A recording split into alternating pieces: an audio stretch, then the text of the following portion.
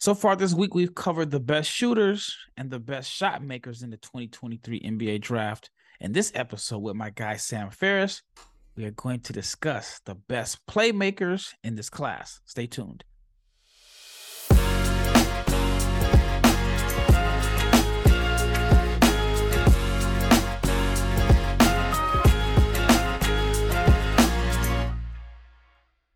Shout out to each and every person that has made the Locked On NBA Big Board podcast your first listen of the day. I'm your host, Rafael Barlow, the founder of NBA Draft Junkies and the director of scouting for NBA Big Board, with my co-host, Sam Ferris, a.k.a. Mr. Draft Dummies. But don't be confused by the name because he is far from a dummy. Sam, how's everything going your way? Going well. Been enjoying the NBA, but very excited to talk about the 2023 class today. Yeah, college basketball season starts. I think we are probably about 10 days away, give or take a few days. Is there any team that you're looking to follow closely this season? Not necessarily from a draft perspective, but just from a fan perspective, or both. Yeah, I mean, I kind of always think through a draft perspective, and I love college basketball, and I love the draft evaluation part of it as a foreshadowing of a guy that I'll talk about in a bit. But Arkansas, to me, is one of the teams that I'm most looking forward to seeing. It's the teams that kind of have the most prospects. In Arkansas has a fun blend of really exciting freshmen plus some interesting returners. So they're one that's at the top of the list for me. Baylor would be another one. Duke, again, those are kind of three teams that I think if you're following the draft, you kind of got to watch this year, and I'm excited to see those three teams, but I'm going to be watching a lot of everybody. Gotcha. All right, let's get into it. Top playmakers in this class. Like I mentioned in the opening, we covered shooters, we covered shot makers, and now we're going with playmakers. So there may be some duplicates. There may be a few guys that their name has been mentioned twice this week. And then there's one guy that I'm pretty sure his name was mentioned yesterday as one of the top shot makers that we'll hear today. All right, so who is your top playmaker in the 2023 NBA draft? So I got to start with the obvious one. You could put him whatever the best of category in this class. He'd probably be in a bunch of those. That's Scoot Henderson. To me, I was kind of going through and thinking like he's the best point guard prospect since who? And it like depends if you're counting like Cade and Luka and stuff, but I didn't really count those guys as point guards so much. So I go back to probably John Wall and Kyrie Irving would be the guys that I'd go back to and say, to me, he's clearly the best point guard prospect since those guys. To me, I've got him 1B behind Wembanyama in this class. And when we're talking about playmaking, another thing that I kind of thought as I went up and down the list of guys that I wanted to consider, Scoot was obvious, but there aren't, I wouldn't say passing is an overall strength within this class. There are not a lot of great passers. So that's kind of a theme that I thought of as I went through this exercise. But to me, Scoot Henderson is the clear number one here. So there's a couple things that you said that stood out to me. Number one, you're saying that you have Scoot higher than Ja Morant? So I'm not saying right now, obviously. I'm just in terms of what I thought of them as prospects coming into the draft. And I do think that if Scoot were in that draft, that he would have gone ahead of Ja.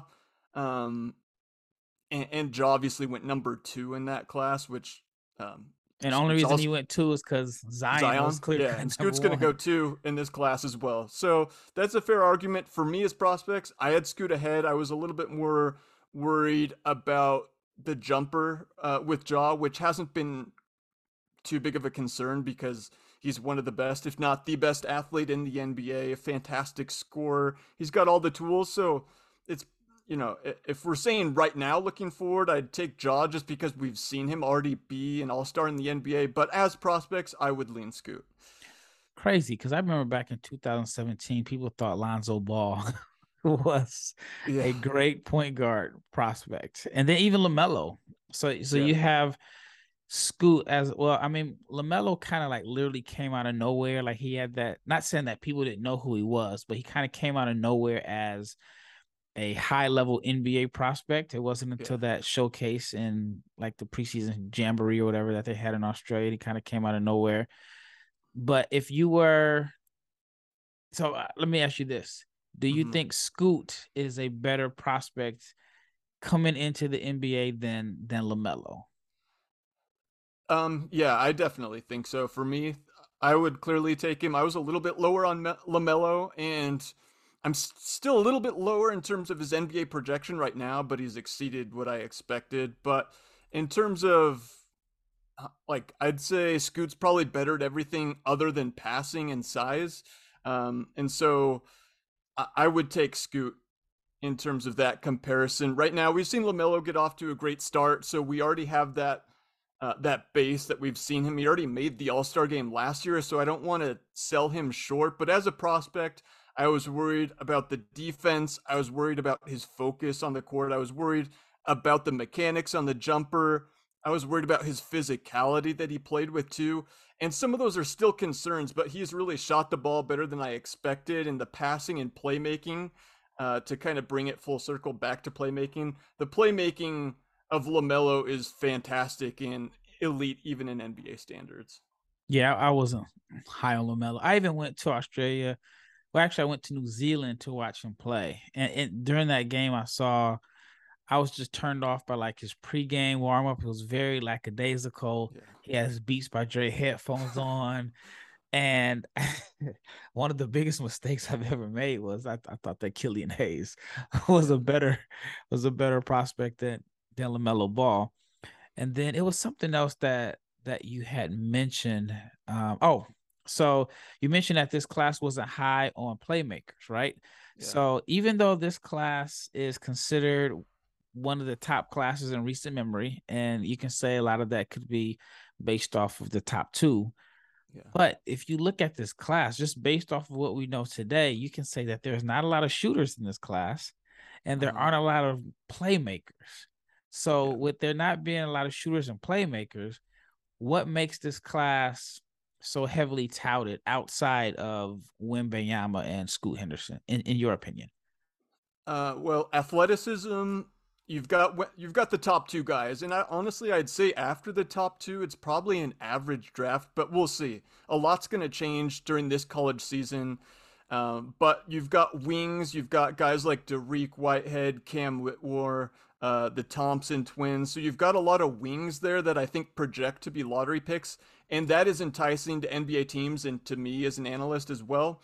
Um, but I think it's really the top two that makes this class so intriguing, and then that wing talent. Then there's a lot of like combo guards as well as you go down the line. Guys like um, Kaysen Wallace, Nick Smith, Keontae George, uh, and there's a number of guys. Amari Bailey, I'd throw in there as well. Terquavion Smith. So a lot of wings, a lot of combo guards, and then the top two. Those are kind of the trends or the things that stick out to me about this draft. All right, my next question regarding Scoot as a playmaker. Mhm. How much of his or how much did you boost him up around your list as a playmaker based off the one game that we saw in Las Vegas? Did he show something that game that made you put him higher, or was it based off of what you saw last year? No, I was very high on him based on last year because his film as a 17-year-old was as good as you'll see for a guy the year before the year that he's going to enter into the draft. It that tape was as good as you'll see at that age, and so I already had him locked into my top two. I've flirted with having him number one actually, but I've moved him back to number two just because along with everyone else, I think you have to go with the tools that Wembanyama have. But I do think it's a real discussion. So by admitting that, I think I'm higher on Scoot, and I have been even going back to last year compared to most everybody else. So what is it about his playmaking that stands out to you? I was definitely impressed by him last year as a 17-year-old, but Mhm. then he showed me something different as far as like a passer and feel and reads, even though it was one game and you can say Yeah. it was kind of like showcase slash exhibition game, but just the pace and feel and the decision making that he showed that game, other than getting caught up with the one-on-one with Wembanyama. I think he got a shot blocked 4 times the first game that they played. But other than that, I thought the passing and the reads were impressive. So for you, what is it about his playmaking that stands out to you? Yeah, so as I was thinking about this, I kind of wrote down, like, what is my definition of playmaking?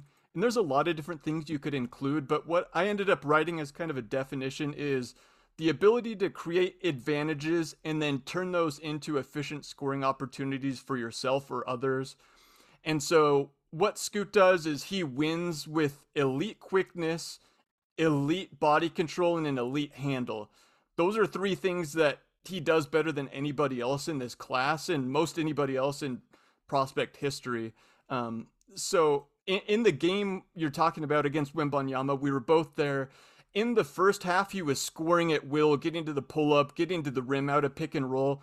Then in the second half, Metropolitan started sending help a little earlier and kind of selling out to prevent him from scoring more so in the second half. And then you saw the playmaking. So his ability to read the game, to score first, and then in the second half set up guys, I thought was really impressive.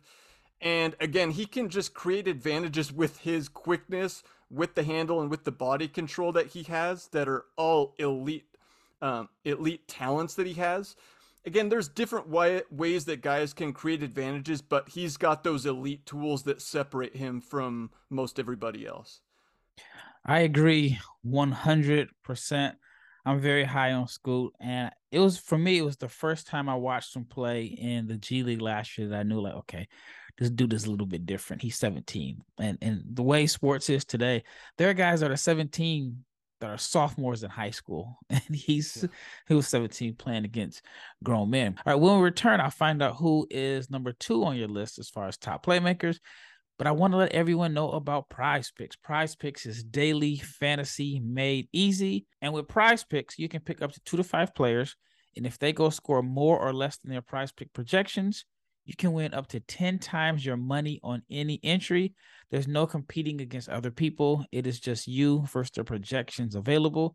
Prize Picks offers projections on any sport that you watch, which includes NBA, NFL, Major League Baseball, NHL, PGA, college basketball, college football, women's college basketball, soccer. I mean, I can go on. They even have esports. Entries can be made in 60 seconds or less. It is that easy. They are safe and they are fast withdrawals. And it is currently operational in over 30 states and Canada. So download the Prize Picks apps or go to prizepicks.com to sign up today for daily fantasy sports. Again, this is daily fantasy sports made easy. And if you're a first time user, you can receive a 100% instant deposit match up to $100 with the promo code locked on. If you deposit $100, Prize Picks will give you $100. If you deposit 50, Prize Picks will give you 50. So don't forget to enter the promo code locked on at sign up for instant deposit match up to $100. All right, shout out to each and every person that has made the Locked On NBA Big Board podcast your first listen of the day. But for your second listen, check out Locked On Sports today. From the games that matter the most to the biggest stories in sports, go beyond the scoreboard and behind the scenes with local experts and insights only Locked On can provide. Locked On Sports today, it is available wherever you get your podcast, whether it's YouTube or Odyssey, Spotify, wherever you get it. Check it out. Locked On Sports today. Once again, this is Rafael Barlow with my co-host Sam Ferris, and we're talking about the best playmakers in this draft. Scoot Henderson was number 1. Who is number 2 on your list as far as the top playmakers in this draft class? And by the way, you gave a great definition of playmaker, and I think that simplifies it, because a lot of times people think playmaking is just passing, but I think there's more levels to being a playmaker. So that was a pretty cool definition that you gave. Yeah, so for number 2 here, going from one elite athlete to another ultra elite athlete, Amen Thompson to me is who I have at number 2. And as I was thinking about this, I think it's kind of fun that the guy that I have 1 and 2 on the best playmakers list are both just out of this world athletes. So that's kind of a fun twist to this. But he's the guy that I have at number 2, and that was a pretty clear cut top 2 for me. So did you see the Overtime Elite Pro Day? I saw some clips, but I didn't watch the whole thing. Did you have a chance to see it? I was actually supposed to go, and then I ended up staying in Dallas. My wife had a doctor's appointment that, as a husband, you got to go to. Yeah. But I saw the measurements and some of the athletic testing, and he only had a 40-inch vert. Now I'm saying Yeah, I was only shocked by that. because, I'm saying it like that's normal, but so I wasn't the only one that was shocked, but I talked about it yesterday on the podcast. Isn't it incredible how his athleticism just translates on the floor? I mean, he makes it look so easy. If you would have told me at a 47-inch vert, I would have been like, okay, I believe that. Yeah, yeah. I was gonna say if they would have said 48, that would have been almost more believable than 40. Just watching him play, because some of the dunks that he does, and not just dunks, but just how he moves on the court, the way he glides is just like different than anybody else. And to transition that into the playmaking, what I've kind of written down in my notes that I think is interesting with him is he excels at the jump pass, which a lot of the kind of old school people frowned on the jump pass. They say don't leave your feet without knowing what you're going to do. But a lot of that thinking has changed. We see a lot of guys that get in the air and then that opens up passing lanes for them. Like Tyrese Halliburton did that a ton, and he still does. But Amen Nash, Thompson, John Wall. Nash, tons of, yeah, all these guys. And Amen Thompson, because of his vertical, takes that to a different level where, like, I was watching a game where he jumped in the air in the key, spun 180 degrees, and just rifled a pass out to the 3-point line. And some of the passes that he can make because of his athleticism plus the height at 6'7", so he's a legit wing size with that leaping ability and just the smooth on-ball creation. That just opens up a lot of different passing lanes, because you'll get elite athletes like Scoot, but they're smaller, or you'll get taller guys like a Luka or even a Jokic, but very rarely do you get 6'7" guys that can dribble and pass, but are also just borderline generationally elite athletes. So to combine all of that in one package is really unique, and that's why he's such a fun prospect. I had a scout tell me that he would have taken him number 1 in the 2022 NBA draft. Yeah. Would you have gone that far? Would you have taken a number 1? I would think about it, but it's just the jumper where he would be in that group with the top 3 guys from last year, and you'd really have to think about it based on the tool set that I talked about. It's really rare, and if the jumper does hit for him at even an average to above average rate, then I think there's a very real chance that he's better than any of the guys from last year. But I do think his ceiling might be, or his floor actually is probably a little bit lower than those 3 guys, because if he's going to play on the ball, then I think he needs the jumper to at least be average. Because if you can go under screens, sag off of him completely, and the jumper just doesn't hit for him, that's the real worry. And so that's what's preventing me from having him in the discussion with Scoot, where I know there's some people that view him on the same level as Scoot, and I understand, but I'm just a little bit concerned with the jumper right now, and not just the percentages, but the form isn't ideal. It's a little herky jerky. It's never really gone in consistently. So hopefully he can improve on that over the course of the next year leading up to the draft. Yeah, one of the things you said about the jump pass that stood out to me, and it just kind of goes against everything that we're taught as kids. And it's not the only thing. So think about like the wrong foot layup. Yeah. It's kind of like, when you're a kid, you on your first layup 9 times out of 10, you probably shot it off the wrong foot and somebody corrected you. And now the way the game is as far as athleticism, and you have to find different ways to create the smallest advantage. The wrong foot layup is now like something that I think every small attacking guard should have in their arsenal. And then even the jump pass, especially if you're, a good athlete. Nash wasn't like a great athlete. Well, Nash, let me say it. Nash was a great athlete. He wasn't like your explosive, you know, vertically. He just wasn't on the level of like an Amin Thompson or whatever. But he made him and John Wall with Nash obviously first, but made the jump pass somewhat fundamental in a sense. Yeah. Here's a question for you. All right, this is a little difficult question.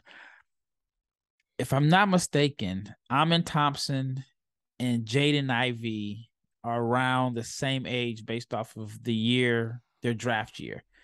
If Jaden Ivey played for Overtime Elite as a 20-year-old, how would he look compared to how Amin Thompson looks? Yeah. You bring up a really good point, which I didn't mention earlier, is the age with them, which he's like a year older than Scoot Henderson. So like you said, yeah, like if we were to see other guys play in the Overtime Elite, so that's another interesting variable that's hard for me to assess is the Overtime Elite, because we haven't seen many guys successfully go that route yet. And well, there are certainly important or like interesting moments in the film, and the highlights really pop for them. Like if you just watch the entire game, you kind of get the feeling, like you said, that other guys could put up numbers like they do. Granted, they don't have the highlights that a guy like Amen Thompson has, but I also don't think Amen Thompson is a natural scorer either. He's certainly more. He prefers to defer and set up other guys, and so like yeah, if you put Jaden Ivey in there, I think he'd score more points than Amen Thompson would, and he'd probably put up a similar, if not better, stat line, to be honest. And so that's kind of what I'm grappling, is all the variables. It's the age, it's the Overtime Elite, it's the jump shot that's a question mark. And all those things, even though the ceiling for him is just so incredible as an on-ball creator, that's why I can't get to having him in that tier one with the other two guys. Yeah, that's the thing about what makes this profession fun, is that you have to consider all of the variables and predict, like, do you think the jumper's going to translate? Because the shot doesn't look broken, right? No. It doesn't look like it needs a lot of work. I've been watching a ton of film on guys, and there's a guy that I like. Not saying that he's on this level by any means, but Kadary Richmond at Seton Hall. I like him a lot, but his jump shot is kind of funky looking. Same with Andre Jackson. It's kind of funky looking, but theirs goes in more than Amin Thompson. So, all right, when we return, we'll find out who is number 3 on Sam's list. Stay tuned. All right, there's a local ad there. All right, last segment. Rafael Barlow with Sam Ferris. We're covering the top playmakers in the 2023 NBA draft. I mean, we've been having such good dialogue and conversation that we've really only covered 2 guys. Who is number 3 on your list? So I debated between a few different guys. I thought about Nick Smith and Keontae George, but I kind of wanted to stay away from scoring and focus more on the playmaking aspect. So I went a little bit further down the list, but I'm interested to hear your thoughts. Anthony Black out of Arkansas is the guy that I wrote down. I thought he'd be interesting to discuss because he's that same wing size at like 6'7", 6'8". In a way, reminds me quite a bit of Dyson Daniels from last year, in that similar size, not a natural scorer, can play on the ball or off it. Really promising defensively because of the size and also the feel that they have. So if you kind of like Dyson Daniels last year, I think you would really like Anthony Black this year. And I've heard, based on like some scrimmages that have been happening at Arkansas, that he's looked really good.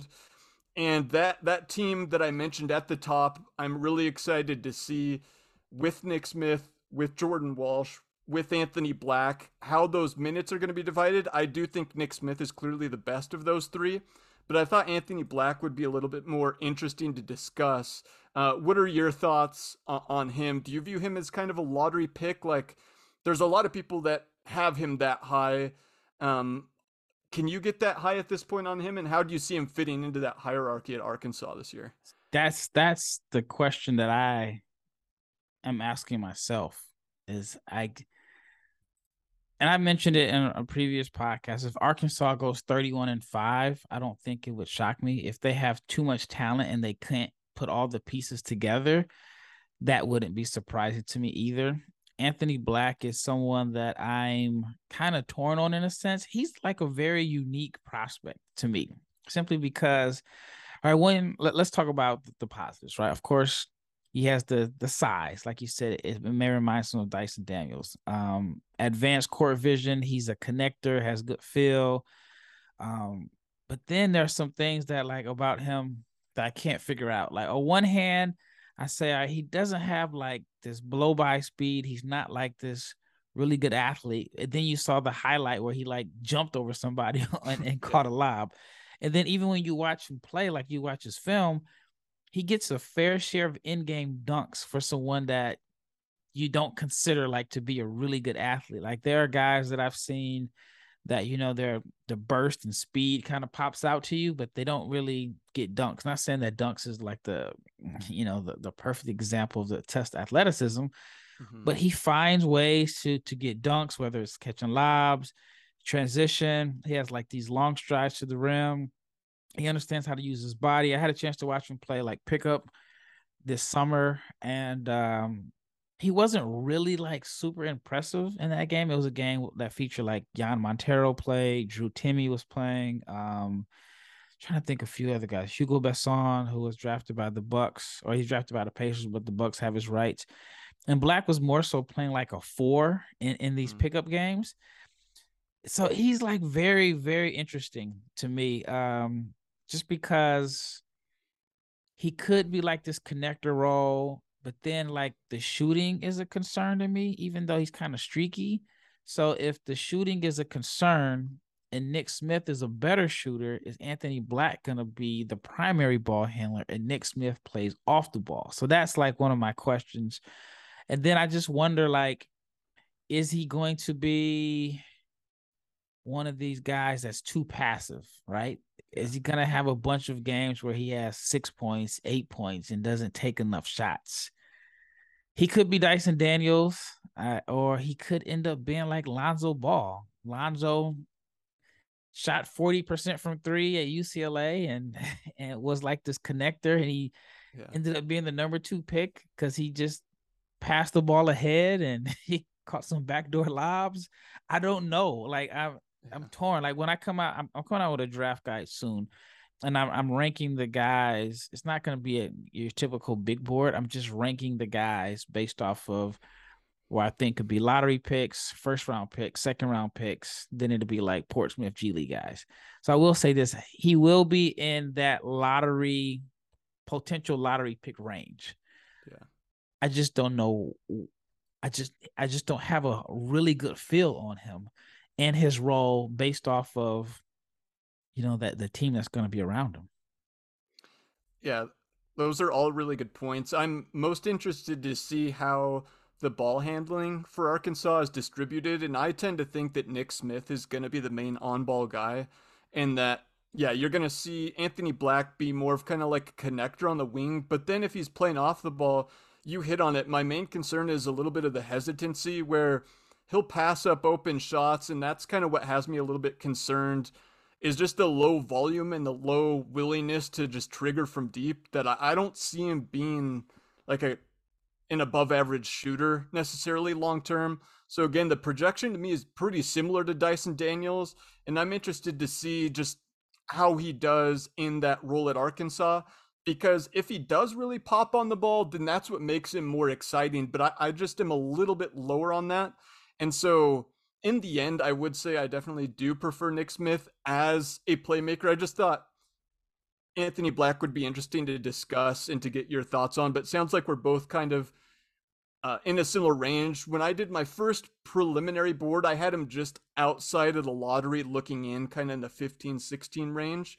But that'll definitely change depending on what I see from him this year at Arkansas. Yeah, it's going to be very interesting because I think if you ask different people who is the better playmaker of the two, I think people may lean towards Black. But then you're going to be in a situation where if you lean towards Black as the better playmaker of the two, but if you ask who's going to be the primary ball handler, then it's going to be Nick Smith. And usually you want your better playmaker to be the primary ball handler. So And then also, I think, well, on one hand, he's used to playing with talented guys at Duncanville, even though Duncanville High School, he only went there last year, and then he was in and out of the lineup. So I think that he does understand how to play with talented teams and play winning basketball. But this Arkansas team is so loaded that I wonder, is he going to be too passive? Like you talked about, is he going to have games where he's taking 4 shots? Is he going to have like 4.7 rebounds and 5 assists on 40% shooting? Yeah. And if he does that, where do you rank him? Yeah, the whole thing's interesting with Arkansas because I like Ricky Council. I like Trayvon Brazil. Like they have 6 or 7 guys that I think deserve to play, and like Nick Smith, Ricky Council, Anthony Black, Jordan Walsh, I think are all NBA prospects potentially this year. And then Trayvon Brazil is a fun sleeper as a big as well. And and what usually happens in Arkansas is they start with playing a lot of guys, and then by the end of the year, Musselman's only playing like 7 guys in the tournament. And so I'll be interested to see how that shakes out. And that's why I said at the top, I think Arkansas is, if I had to list the teams, Arkansas is #1 for me in terms of who I'm following and most excited to see. Yeah, I wanted to go to their pro day. It just happened to fall on the same week as the whole Wimbayama Scoot showcase. So Yeah. I didn't get a chance to go. I actually heard some insider information. I don't know how true it is, but I definitely heard that Musselman was a little upset that that the turnout wasn't, no, but I heard that 29 teams came, but I hear that there's one team that he was very upset about that decided not to come, and I won't mention the team name. But this is all what I heard. I don't know how accurate it is, but I did hear that he felt like, I mean, every team was represented, that he should have had more representation there because he has more potential lottery picks than he felt like that was in this particular game. Was there anyone else that you had that did not make that we haven't talked about yet today? So I don't know that we have time to get into him, but I wanted to mention just as a sleeper, another freshman is Sky Clark, who's going to play to Illinois this year. Out of Montverde, he suffered an injury during high school that I think kind of lowered his recruiting ranking a little, but I've heard good things about how he's looked, and I think he's going to start for an Illinois team that's like borderline top 15 heading into the year. A guy that can shoot it, can dribble and pass, just a really good player that I think might be a little undervalued. So just a guy to keep an eye on that could potentially be kind of a sleeper one and done, but I think is an NBA prospect at some point. And I'm excited to see him again. Could very well start for Illinois as a freshman. So I have one. He's my favorite playmaker in this class. I don't know if he's an NBA or first round prospect this year, but have you had a chance to watch Taron Armstrong from Cal Baptist? Uh huh. Yeah, He there was is like a lot fun of to steam watch. and talk about him last year, and then it kind of died off a little. Do you think he's going to be an NBA prospect this year? Yeah, I mean, he has, the tools. I mean, he has an elite skill set. It's just the shooting. I think he only shot like 30% from three. If I'm not mistaken, the splits were like 39, 30, something like that. Wasn't great, but he reminds me of one of these guys that just his value probably doesn't always stand out on paper. And there's another guy that's similar to him. I don't know if you had a chance to watch him, but Juan Nunez that played in Spain last year. I think he's in Germany this year for Ulm. He's another one of these just crafty, uber confident passers that makes plays from, or just delivers passes from weird angles. Doesn't always put up the best stat line, but just knows how to run a team and get guys involved, and has the flash and flair that makes him exciting to watch. But yeah, those two guys, I don't know about them being in the draft this year, or how they'll rank, but those are like my favorite playmakers. All right. Well, thank you so much for tuning in to this episode. We just covered some of the top playmakers in this draft. And thank you for making the Locked On NBA Big Board podcast your first listen of the day. For your next listen, check out Locked On Sports Today podcast. It's the biggest stories of the day, plus instant reactions, big game recaps, and the take of the day. It is available on the Odyssey app, YouTube, or wherever you get your podcasts. I am Rafael Barlow with my co-host Sam Ferris, and we are out.